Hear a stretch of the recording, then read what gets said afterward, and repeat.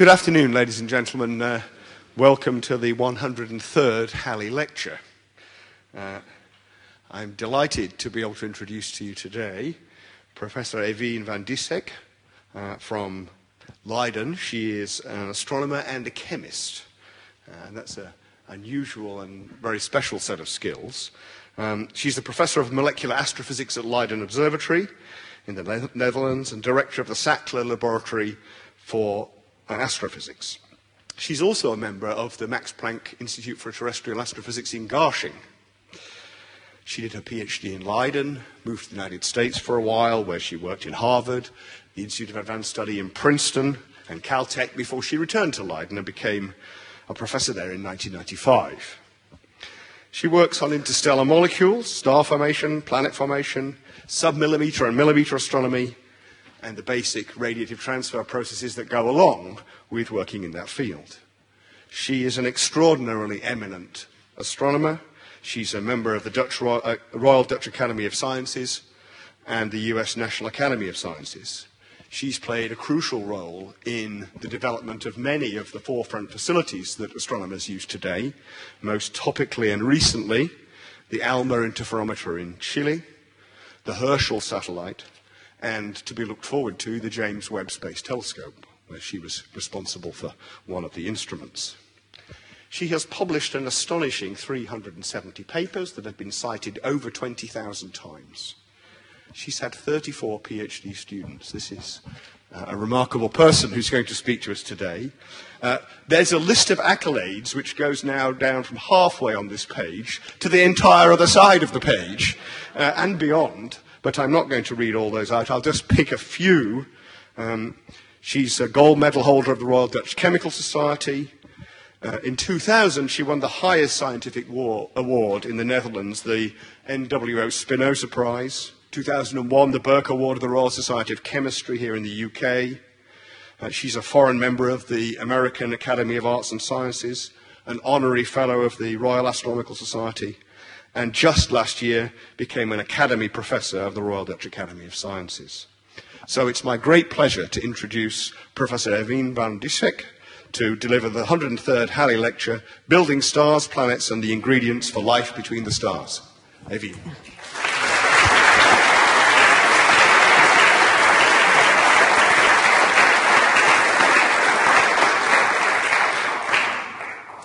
Okay, well, thank you very much, Roger, for this very kind introduction. And I want to thank you and the entire department, actually, here at Oxford for inviting me to give this very prestigious lecture.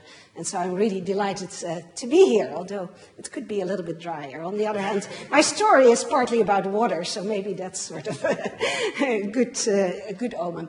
So what I'm going to do today is actually take you on a tour of the matter between the stars, the interstellar space, and see how out of this very tenuous material that you see over here, we actually built the stars and the planets, planets like our own Earth that we live on. So this is a very broad subject, and I'm going to tell it at a very general level, because there may also be people from the general public here, but I'll intersperse it with some more detailed recent results to give you a flavor of everything that is happening actually at the moment in this field. But before we do so, since this is the Halley Lecture, I want to make a tribute to Edmund Halley and all the work that he has done, and is actually very relevant to the story that I'm going to tell, because in the end of my lecture I'll get actually to comets and their ingredients. And so what you see here is basically one of the apparitions of Halley's comets in 1986, and of course then when we could take a first peek at the nucleus of a comet and actually see what it is made of and what it looks like. And at the very end, I'll come back to actually how these nuclei of comets, these planetesimals, are actually built. But it's not just astronomers that are physicists and scientists that are interested in this story of our origins. You see it also throughout culture in many different ways. And one of my hobbies is actually astronomy and art. And so I like to find sort of pictures that, especially paintings, that sort of depict also part of the story. So, of course, in the Netherlands, there's Vincent van Gogh with his Starry Nights. He just had to paint this picture. If you go to German expressionists, Kandinsky already painted here the stars, and even long before molecular clouds were known, he already has these stars forming somewhere inside the dense clouds, and it's being heated and irradiated by some nearby star, as you can see, as it sort of appears like. If you go to another part of the world, here is the Australia Aboriginal art with the Seven Sisters here sitting in the center of the Milky Way, hidden there by their mother, who keeps them away from Orion, which is the old man that is chasing actually these Seven Sisters. And finally, here in the Pacific Northwest, northern Canada, there is the story of first Raven actually stealing the sun out of a dark box where the moon had put it, and then putting the sun up in the sky. So these are all stories about stars, about the origins of stars, the origins of planets that you see reflected actually throughout culture. And in fact, of course, Halley's Comet has been an inspiration to many artists as well.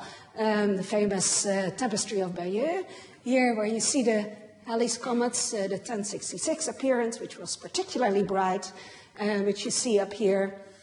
But also Giotto, very famous painting in one of the chapels in Florence, where you see here, this is not the Nativity, this is not the Star of Bethlehem, this is actually a comet. Again, inspired by the 1301 appearance of Comet Halley. But even the Native Americans reflected and see that actually in the petroglyphs here again, the 1066 appearance, which was so prominent.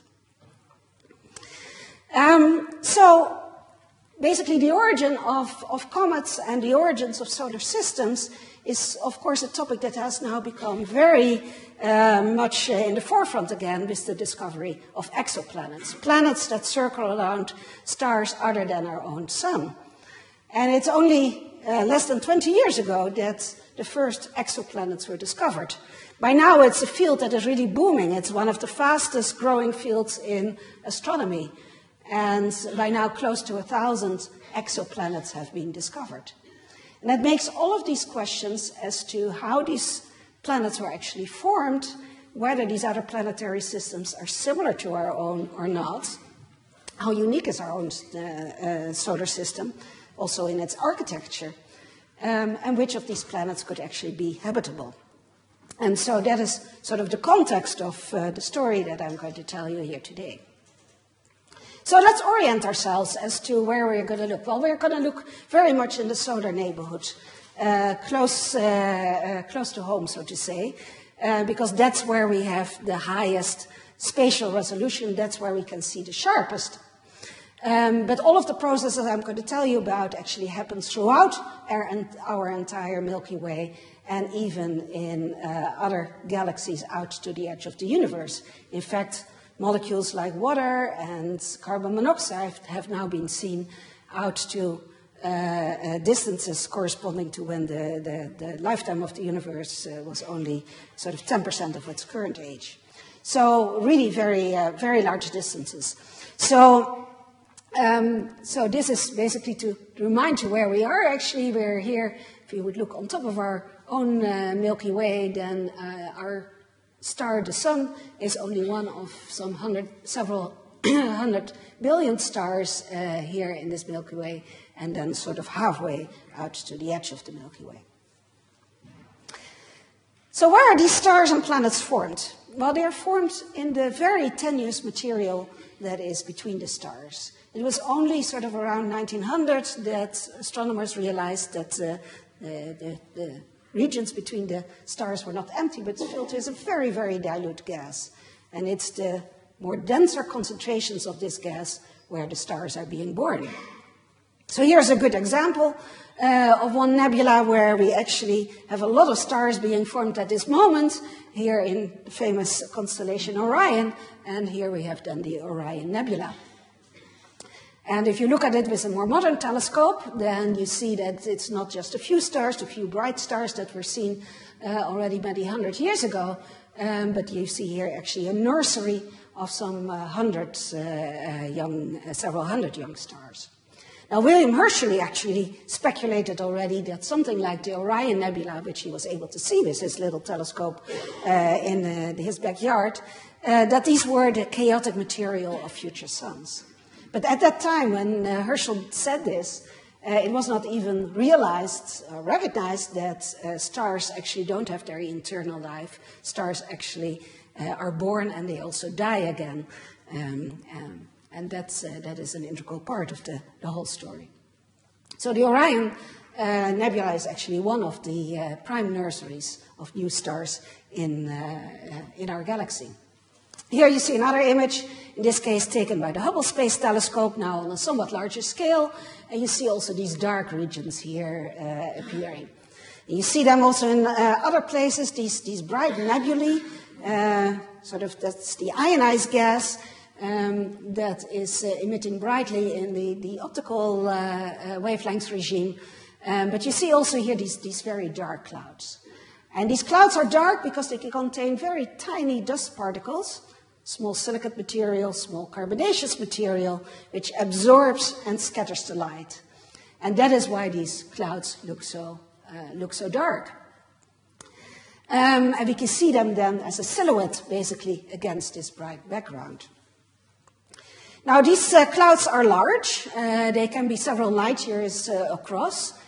They can also be very massive. Some of these clouds, or the larger cloud complexes, can have masses up to 100,000 solar masses, meaning that they have enough material in order to form 100,000 new suns. They won't do that. They actually have a rather low efficiency of forming new stars. But in principle, there's lots of material present to do so. So let's look in a little bit more detail at some of these dark clouds. So here you see a nice example, actually a rather small dark cloud, also called a coal sack, this one actually on the southern sky. And you see it again hanging here in front of the thousands of stars here in the Milky Way. These clouds contain about 99% gas, mostly then hydrogen, and about 1% by mass of this solid material. And as I mentioned already, this solid material is typically silicates, think as little sand grains, and also carbonaceous material. And it's typically only a tenth of a micrometer in size, 10,000ths of a millimeter. So very small dust particles. But they are responsible for making these clouds look dark, and as we will see, they actually also play a role in shielding the molecules from the dissociating radiation of the stars, and therefore making them survive. These clouds are cold. They are only slightly above the absolute zero, and they have densities of typically about 1,000 particles per cubic centimeter. Now, this 1 cubic centimeter here in this room contains probably of the order of 10 to the 19 particles per cubic centimeters. And even a good vacuum in a laboratory on Earth still has something of the order of, say, 100 million particles per cubic centimeter. So what an astronomer calls a dense cloud is still a much better vacuum than we normally have in a laboratory on Earth. And that is really what makes these clouds also so interesting for chemists, because they are actually a quite unique chemical physics laboratory. So how do we observe these clouds? Well, it's nice to see these dark regions here in an optical image, and that certainly makes you recognize that there is a cloud there.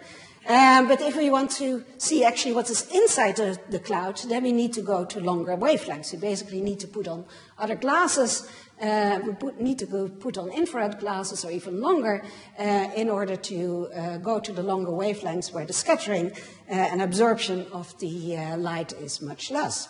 And so you see here an image of the same cloud, but now in infrared wavelengths. And you see that you can now actually see through the clouds and see the background stars, but you can also now actually study the material that is present inside the clouds. So this is actually a nice movie that was made by the Spitzer Space Telescope, a satellite which flew between 2003 and 2009. And what we're doing here is we're taking here one of these dark clouds. So these are actual astronomical images, actually, from one of our programs. And as we're zooming in, we're also going to do longer and longer wavelengths. And so we're zooming in, and what we see is that the dark regions disappear, and actually inside this dark cloud, there is a young star that is at this moment being formed. And this young star is still trying to push away the surrounding material through the so-called jets, winds and jets that it has here in these two directions, in a bipolar direction. So the color coding here in this image is such that here is obviously the star, but the green is a filter that actually contains hot molecular gas, whereas the red filter that you see here is actually a filter that contains emission from very large molecules, these so-called polycyclic aromatic hydrocarbons. And so these are actually molecules that are being excited by this radiation that they emit then in the infrared wavelength range. And that's what you see here, nicely reflected in this image. So astronomy is very much driven by the facilities, by the big telescopes that allow us to observe at various wavelengths. And we have been very fortunate in the last decade to have a number of very powerful telescopes that are very well suited, especially to probe into these dark regions. So here are some examples of space telescope, and I want to mention in particular the Herschel Space Observatory, which is actually the largest astronomical telescope in space. In fact, it ran out of coolant just a few weeks ago, so it was launched in 2009, and it was operative until just a few weeks ago. But at this very moment, we're still very busy in analyzing all of the results from this telescope, especially from one of the instruments, the HiFi instrument, that was actually built under leadership of the Netherlands. And of course, we want to go above the Earth's atmosphere because the Earth's atmosphere actually blocks a lot of the radiation and prevents it from coming to Earth. And especially because our atmosphere contains so much water and oxygen and also CO2, we really have to get above the Earth's atmosphere in order to observe these crucial ingredients for chemistry. Just to give you an indication of the progress that we actually have made, so 30 years ago, this was sort of the best image that we could take in the far infrared wavelength range, say around 100 micrometers, of such a star-forming cloud. It was really not much more than a sort of a single pixel on the sky. And if you look basically at the kind of images that Herschel has been returning, then it's really fantastic to see the detail now in all of these molecular clouds. Again, the color coding is such here that blue is actually the shorter wavelengths and red is the longer wavelengths. So here we're looking at the somewhat warmer parts of the sky. This cloud is irradiated by a bright star from this side, and here we're looking at the somewhat cooler part of the cloud. But all these little point sources that you see over here are actually new stars that are being formed at this very moment. And we see here already filaments and ridges, etc., which is where most of these star formation takes place. But it's really beautiful to see how Herschel has sort of unveiled these clouds and that we can now look at them in the thermal emission, basically, that these cold dust grains emit. Similarly, if we go to a somewhat later stage, if we look at where planets are being formed, again, we have come a long way. This is a famous graph from the IRAS satellite, one of the first infrared satellites, which saw an excess of emission over a stellar photosphere. And now with Herschel, actually, we have been able to make an image. So what used to be just one flux in a pixel is now a beautiful image here of this source, where here we have the star and here we have a ring of cold dust. where these small dust grains are actually produced by collisions of bigger blocks that are actually the remnants of planet formation. And I will come back actually to this kind of process at the end of my talk. Of course, the ground, we also have very powerful telescopes. We can think of the very large telescopes of the European Southern Observatory, which are some of the most powerful instruments that we have on Earth. And if we go to longer wavelengths, then we have some of the pioneering millimeter telescopes. I want to mention here especially the James Clerk Maxwell telescope, which has been still is a collaboration of the United Kingdom, so England and the Netherlands and Canada, although the Netherlands just ended its participation, but for many years we have been observing together actually here on this telescope and basically opening up the millimeter wavelengths regime. And of course, the major new facility that has just been inaugurated only 2 months ago here in Chile is the Atacama Large Millimeter Array, ALMA. Here is a picture that's actually representative of that day. This is a big collaboration, actually, of the first worldwide collaboration in astronomy, both Europe and North America, and also East Asia coming together to build 66 telescopes on this high site here in Chile. And I'm very pleased to see actually that Richard Hulse, who has played a very important role in making this telescope actually work, that he's actually here in the audience. And we owe a lot to him and all of his other staff of the observatory to provide us with some of the beautiful images that we are now getting here. And this is what it will look like in about a year's time when all of the 66 telescopes are there. And I can assure you it is really already a breathtaking experience to be there, both literally and figuratively, up there at 5,000 meters. ALMA has opened up its scientific eyes, just to give you an impression of what the facility looks like. So here is basically at the 3,000 meter level is where the telescopes are being assembled. And then they are put on a big truck and then driven up the road here to the 5,000 meters region where they are being then used for scientific observations. Okay, so that is some of the background then on the facilities that we're using, but the observations are only one part of the story. If you want to learn something about stars and planets, and especially the ingredients that go in there, then you have to also combine it with models and also what I call the laboratory, although that can also be a computer actually, the laboratory, which provides the critical ingredients for both the observations and the models.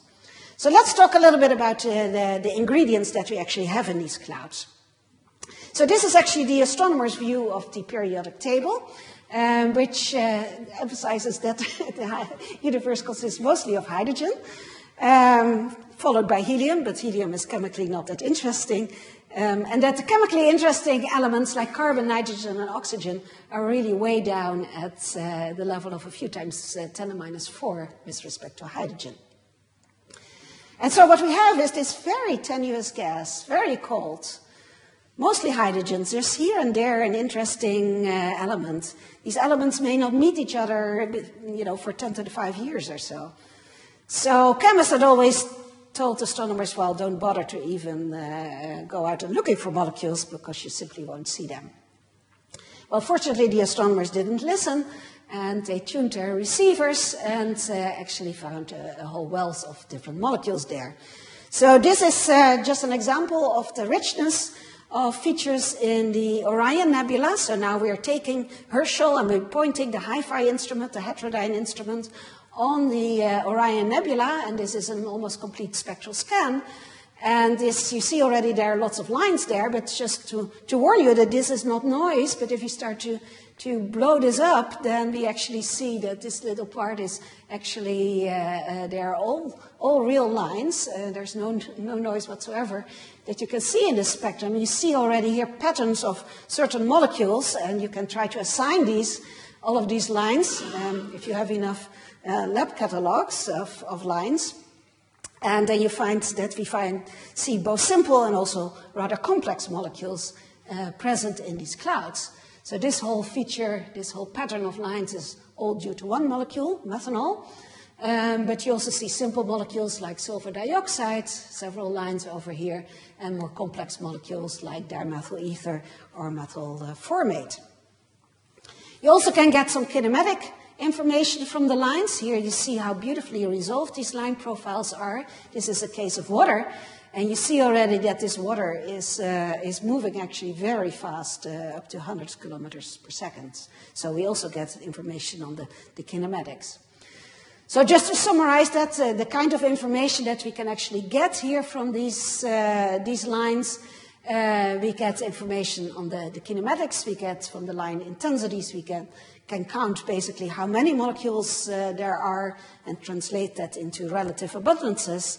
And then from the line ratios, they tell us something how often a molecule collides with another molecule in order to get its excitation, and that tells us something about physical conditions like temperatures and densities in these clouds. So these kinds of data, these kinds of spectra actually contain a whole wealth of information with which we can characterize the clouds. Just to show you some of the molecules that have been detected, some of the more complex organic molecules. Here is already the dimethyl ether that I mentioned. One of the simplest sugars that I'll be talking about a little later as well. That glycolaldehyde that is seen, ethanol, is seen in quite substantial abundances. Actually, in these clouds, molecules like benzene have also been detected. But if we think of molecules that we would need to say, as prebiotic material, that we would need to make, say, DNA and RNA of potential life elsewhere in space, one can think of simple amino acids like glycine or bases like purine and pyrimidine. And these have all not yet been detected in space. There have been many claims both in the refereed literature and in the press that this molecule has been detected, but so far it has not yet been firmly seen. But this is exactly what ALMA will do, because it will have such high sensitivity. It will actually be able to show how far this chemical complexity can actually go.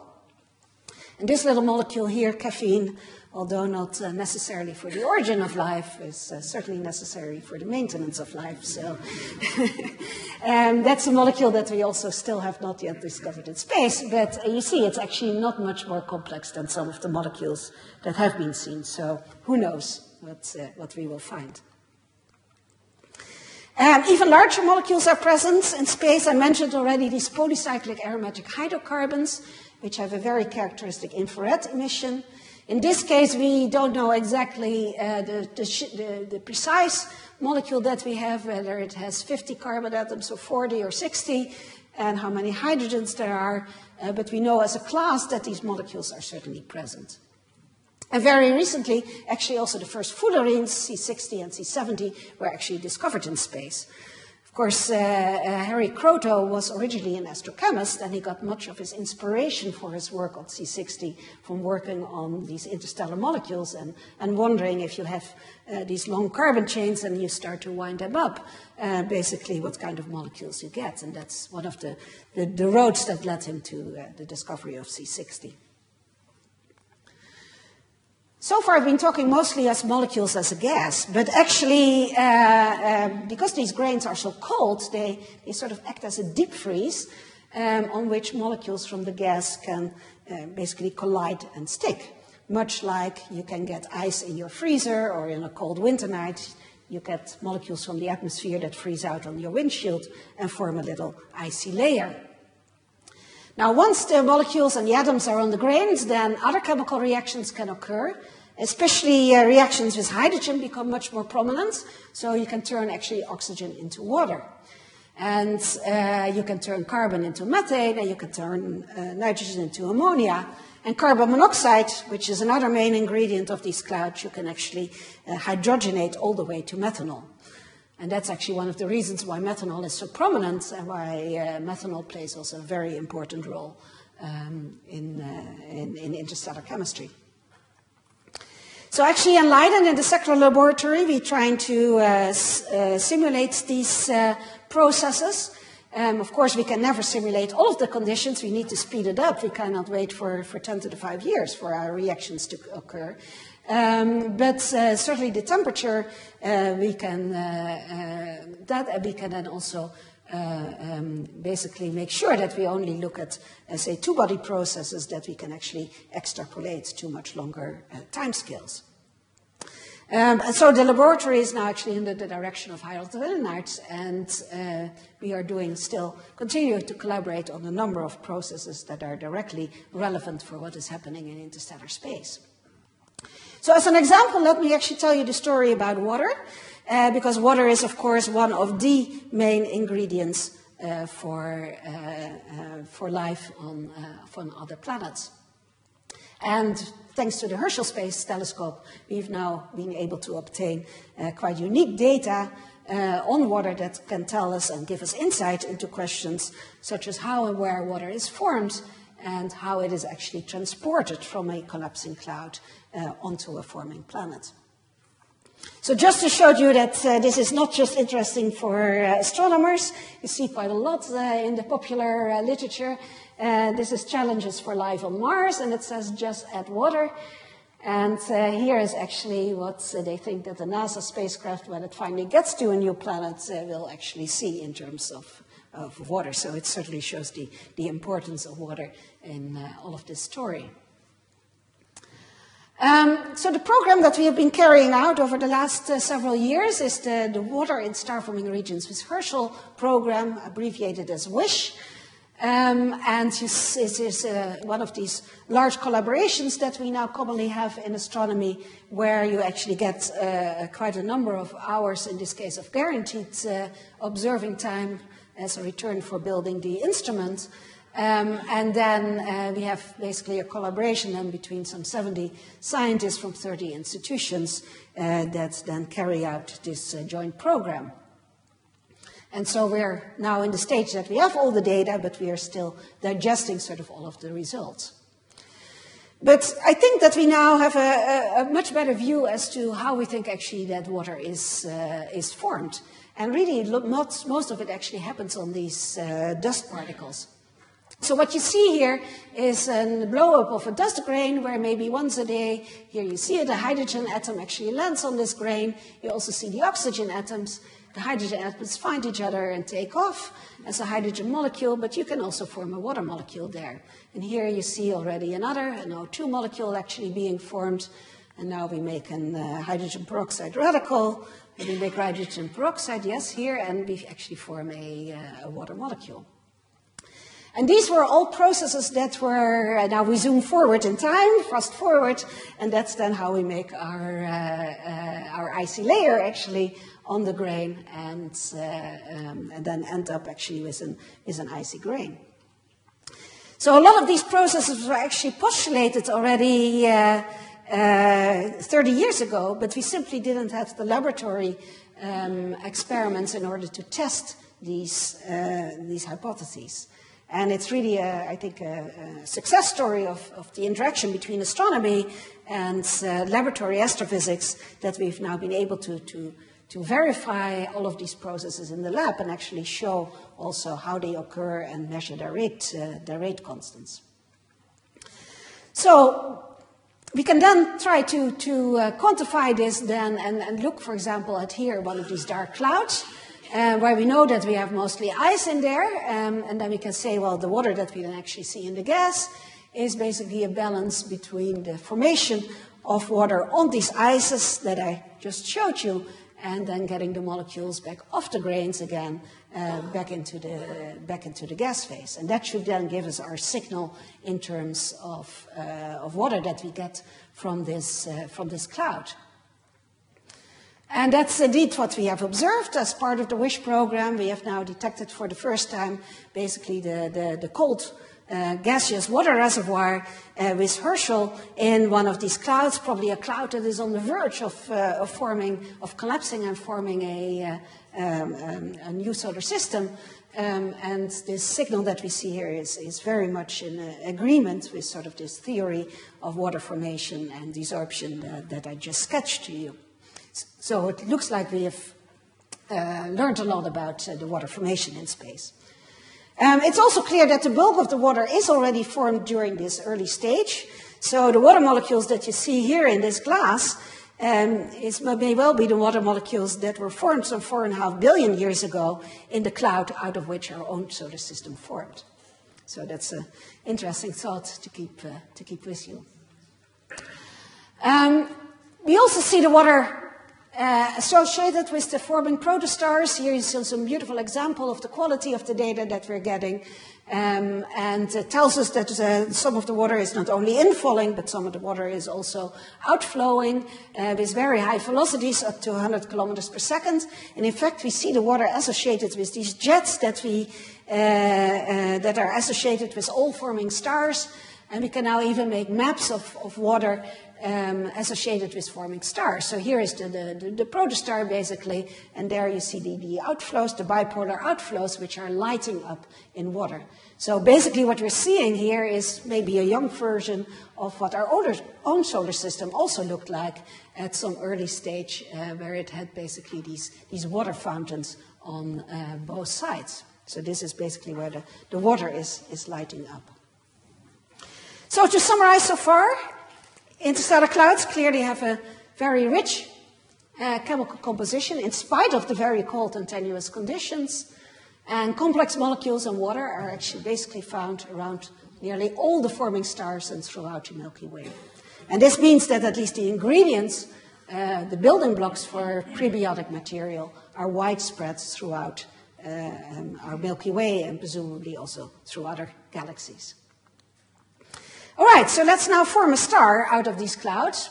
We're now going to look a little bit more at the physics.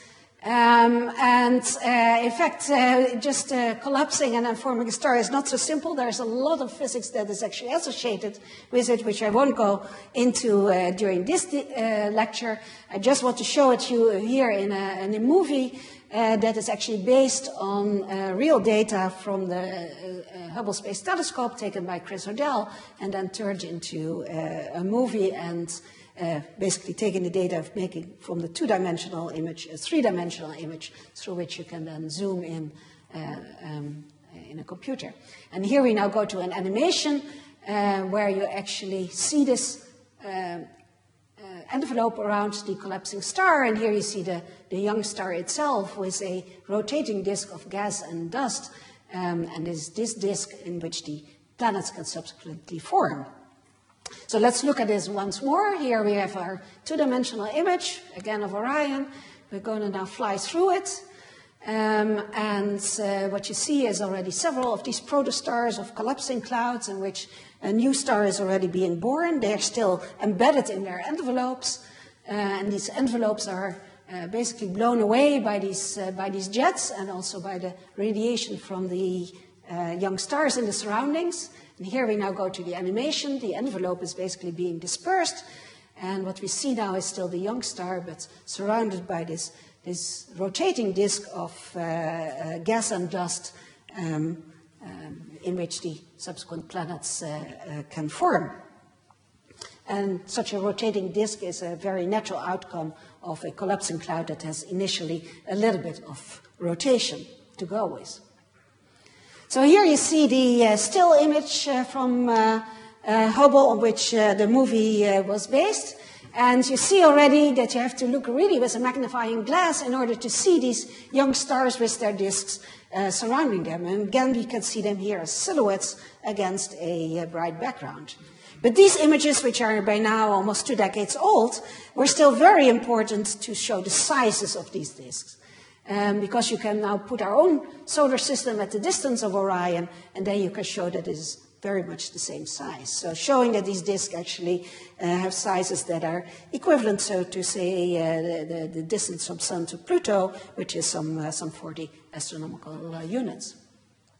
So what we now know is that nearly all the young stars in their surroundings have these disks, that the sizes of these disks are comparable to the sizes of our own solar system, and also that the masses of these disks are usually enough to form a solar system. And that is about 1% of the mass of the Sun, or about 10 times the mass of the Jupiter. If you think about how much mass you needed to make our own solar system, that's about 10 times the mass of Jupiter, because some gas has been lost from the solar system during the formation. So this means also that our ingredients actually for planet formation are common. That is also something that we're finding throughout. Okay, so but what is the problem? Well, here we go back to our Carina Nebula, and here we see these clouds, and these we can easily resolve with current instrumentation. And even the collapsing cores, these collapsing regions, we can also still resolve with current instrumentation. But if I now take here a disk, and this is an Argent's impression of a disk, then I wish it was as big as this on this scale, but it is not. It's much smaller. So basically, if you would look at what this disk would be, it would really be sort of tiny, tiny, tiny on this scale. And so this is really why we need an instrument like ALMA to basically zoom in on these regions and to have the sharpness in order to study these disks. So let's look a little bit about what we now know about these disks. First, let's talk a little bit again about our water story, because water plays an important role in planet formation. We know that in our solar system and also in other solar systems, there is the so-called snow line, which, as the word says already, it's the line beyond which water actually exists as an ice, or you can also call it the ice line. And that is at sort of close to where Jupiter is, a little bit more inward currently, but in the early solar system it was somewhere around where Jupiter now is. And if you actually freeze out water, then you enhance the density of the solids, and that makes actually that your whole planet formation process is actually more rapid, where you're trying to basically get from these small dust particles to larger and larger dust particles. The inner part, inside the ice line, that's where water is mostly as a gas, and that's also where the water gets very hot. And that is water that we can actually observe with other telescopes, more the infrared telescopes than, say, the Herschel and the ALMA telescopes. And so what we've actually been trying to do is we have been trying to use Herschel in order to detect the water gas, because that is actually providing us with a direct measure of how much ice there is through the same sort of processes that I illustrated to you earlier for this collapsing cloud. The ice itself is very difficult to detect in these clouds. And so this is one of the highlights of our WISH program also, the detection of cold water in these disks, and shown here from work from Michiel Hogerheide et al. And this signal actually we can translate into a number of water molecules are there, and since Science magazine liked mostly the units of oceans, we translated this into oceans of water, which is about 6,000 oceans. But you can, of course, translate it also into grams or whatever, and I can give you the conversion factor for that. But it shows already that this disk contains certainly enough water to fill several oceans on a new planet. The other thing that we've done is we've used actually ALMA, and these are data that were released by the project as science verification. Basically, the project was trying to see whether ALMA was working well, and we had some old data showing these three lines here. And so they took these data and they said, we see these three lines, that's great, ALMA is working fine. But even in its early stage, when this was still done with only 16 antennas, ALMA was already so sensitive that it saw not just these 3 lines, but it saw a whole bunch of other lines already appearing here in these data. And together with Jasti Hukkensen from the University of Copenhagen, we dug into these data, and we discovered quickly that several of these lines were due to interesting molecules, actually quite complex organic molecules. What we're looking at here is a forming protostar, a very low mass protostar, nothing as big as Orion, but just a tiny little star that is forming at the moment. And this tiny little star already had very complex molecules associated with it, and even quite complex ones like this little sugar here, the glycolaldehyde. And moreover, ALMA could already see so sharp that we could locate the presence of these molecules to within 25 astronomical units from the source. So now we're no longer looking on large scales. No, now we're looking really on scales of these disks, well, basically corresponding to the orbit of Uranus. And we're finding already these complex molecules there. So what we're seeing is that both with Herschel, but now particularly with ALMA, we're able to really zoom in into these disks in which planets are forming, and that we can actually characterize these their composition. Okay, back to a little bit of art. What you see here is actually an English engraving from 1798, which is actually hanging in our living room, and reminding us that already centuries ago, artists were speculating that our solar system is just one of many, and that these other solar systems don't need to look at all like our own solar system.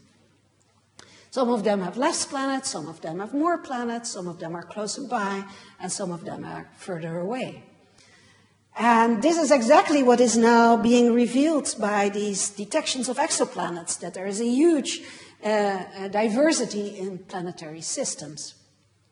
And so that's, for example, what the Kepler satellite is finding. There's huge diversities in planets. So, but where does this come from? Well, the answer lies clearly in the past, during the time that these were assembled, these planets.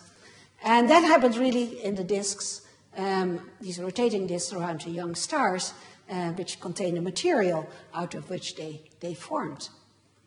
So in a very simplistic way, what is happening is that this gas and dust, that came from this collapsing cloud, and that entered into this disk, so of which we now know the ingredients, that basically these small dust particles started to coagulate and grow into larger particles. This is not as simple as it looks here in this cartoon, and in fact, in my seminar tomorrow in the astronomy department, I will tell a lot more about these the detailed processes and what we are learning about this at the moment as to how these various particles can coagulate.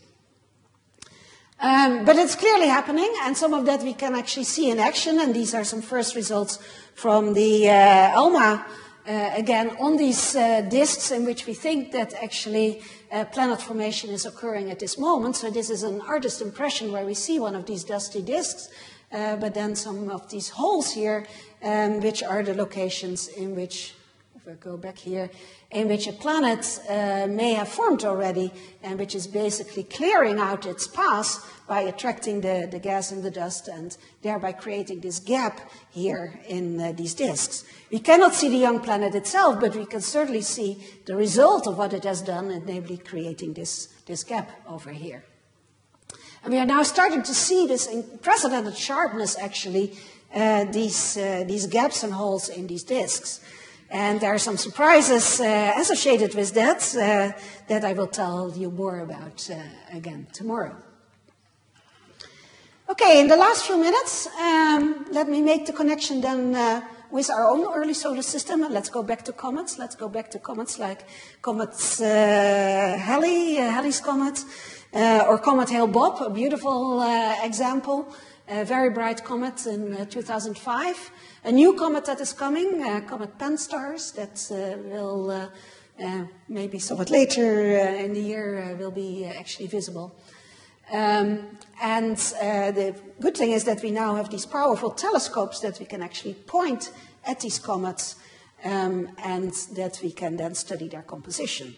So what are comets? Comets are basically these coagulated icy dust grains grown to something like a kilometer in size or a few kilometers in size, and which have most of their time spent in the outer part of our solar system where it was very cold and where they could basically be preserved. So we think that comets actually contain the most original primitive material that we have in our solar system. And so they tell us also something about the past. They tell us the story basically also of the formation of our own solar system. And so we can now point our powerful telescopes at these comets and study their chemical material that they have. And what we find actually is that the chemical composition is actually very comparable to what we see with these interstellar ices, suggesting that these are indeed sort of a leftover of the formation process of our own solar system, basically the building blocks that didn't make it into a comet and were scattered then into the outer solar system. And we can actually try to make some connection then also what we see on Earth. There's one big question, namely whether comets actually did bring the water on Earth. Where did the water on Earth actually come from? And again, thanks to HiFi, we have another part of this story, because HiFi, Herschel could observe not just water, but also the deuterated version, HDO, where one hydrogen is replaced by a heavier version of hydrogen, deuterium. And it's actually this ratio which you then can compare with the ratio that we have of water in the oceans on Earth. And that is thought to be a diagnostics of what the original material was that brought this water on Earth. And what Herschel actually found is at least two comets in which this ratio is within 20% exactly the same as we have in water in our own oceans. Previously, there had been measurements that suggested at least a factor of 2 discrepancies, but that factor of 2 has gone away with these new measurements, suggesting that there is at least one family of comets that has the right isotopic composition and that could have delivered the water on Earth. Now, you may already think, delivering water on Earth, how does that work? Because if you have an impact, then a lot of things can, of course, happen. And in fact, if you have a massive impact of a very big object, maybe a Mars-sized object that impacted our own early Earth, then it's clear that not much of the water and organic material that is present in these comets that it would actually survive. We think that actually an impact phenomenon like this was responsible for the formation of our own moon. So you don't need to do it you should not do it this way, because then not much is left. So you do try to do it a little bit more gentle, so not too large comet, and maybe sort of having the comet disintegrating and bringing it in smaller pieces on Earth so that it can still survive. But this is obviously also still one of the big questions as to how you make this work exactly. Finally, if you want to link it then with exoplanets, then the next step in this research is basically to look for the chemical ingredients, not just of the star-forming regions or the planet-forming regions in which the stars and planets are being made, but actually look at mature planets and look there at their chemical compositions. And so this is the big goal for the next generation of optical infrared telescopes, such as the extremely large telescope, that have actually the power to take spectra of these exoplanets and determine their chemical composition. I think one of the main messages of my story, of this lecture actually, is that a lot of this chemical composition can and is already determined at the time of their formation, namely at the location in the disk where they were formed, whether they were formed inside the snow line or outside the snow line, and the same actually for the carbon-rich material. So let me then end with this summary. We started off with clouds. we saw that they have actually a very rich chemical composition. We've seen that out of these clouds, they can collapse to form a young star, and that these young stars are surrounded by disks. We are now starting to determine the chemical composition of this material here in these disks.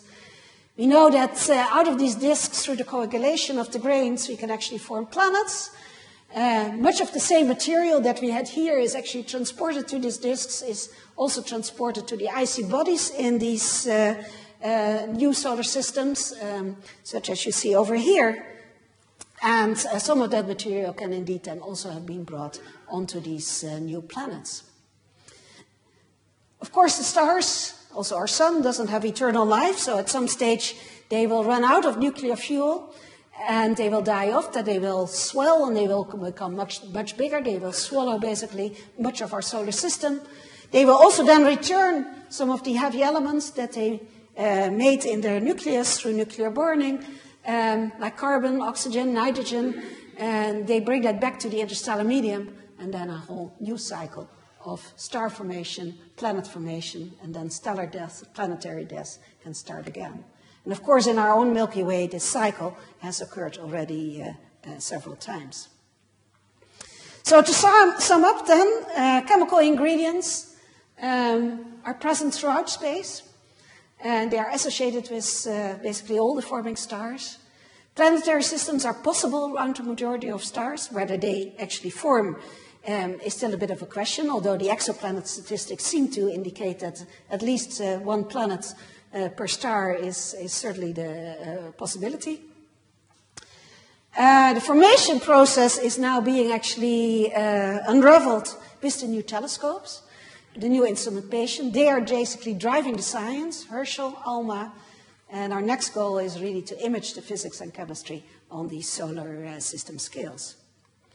So I'll leave you with this thought of bringing art and science and astronomy again together.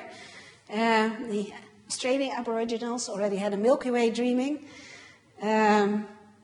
Comets favored already in some of the dreams that you see of the artists. As astronomers, we have dreamt for more than 30 years. We have dreamt of Herschel, we've dreamt of ALMA, and now these facilities are with us, and we are doing fantastic science with them. Thank you very much.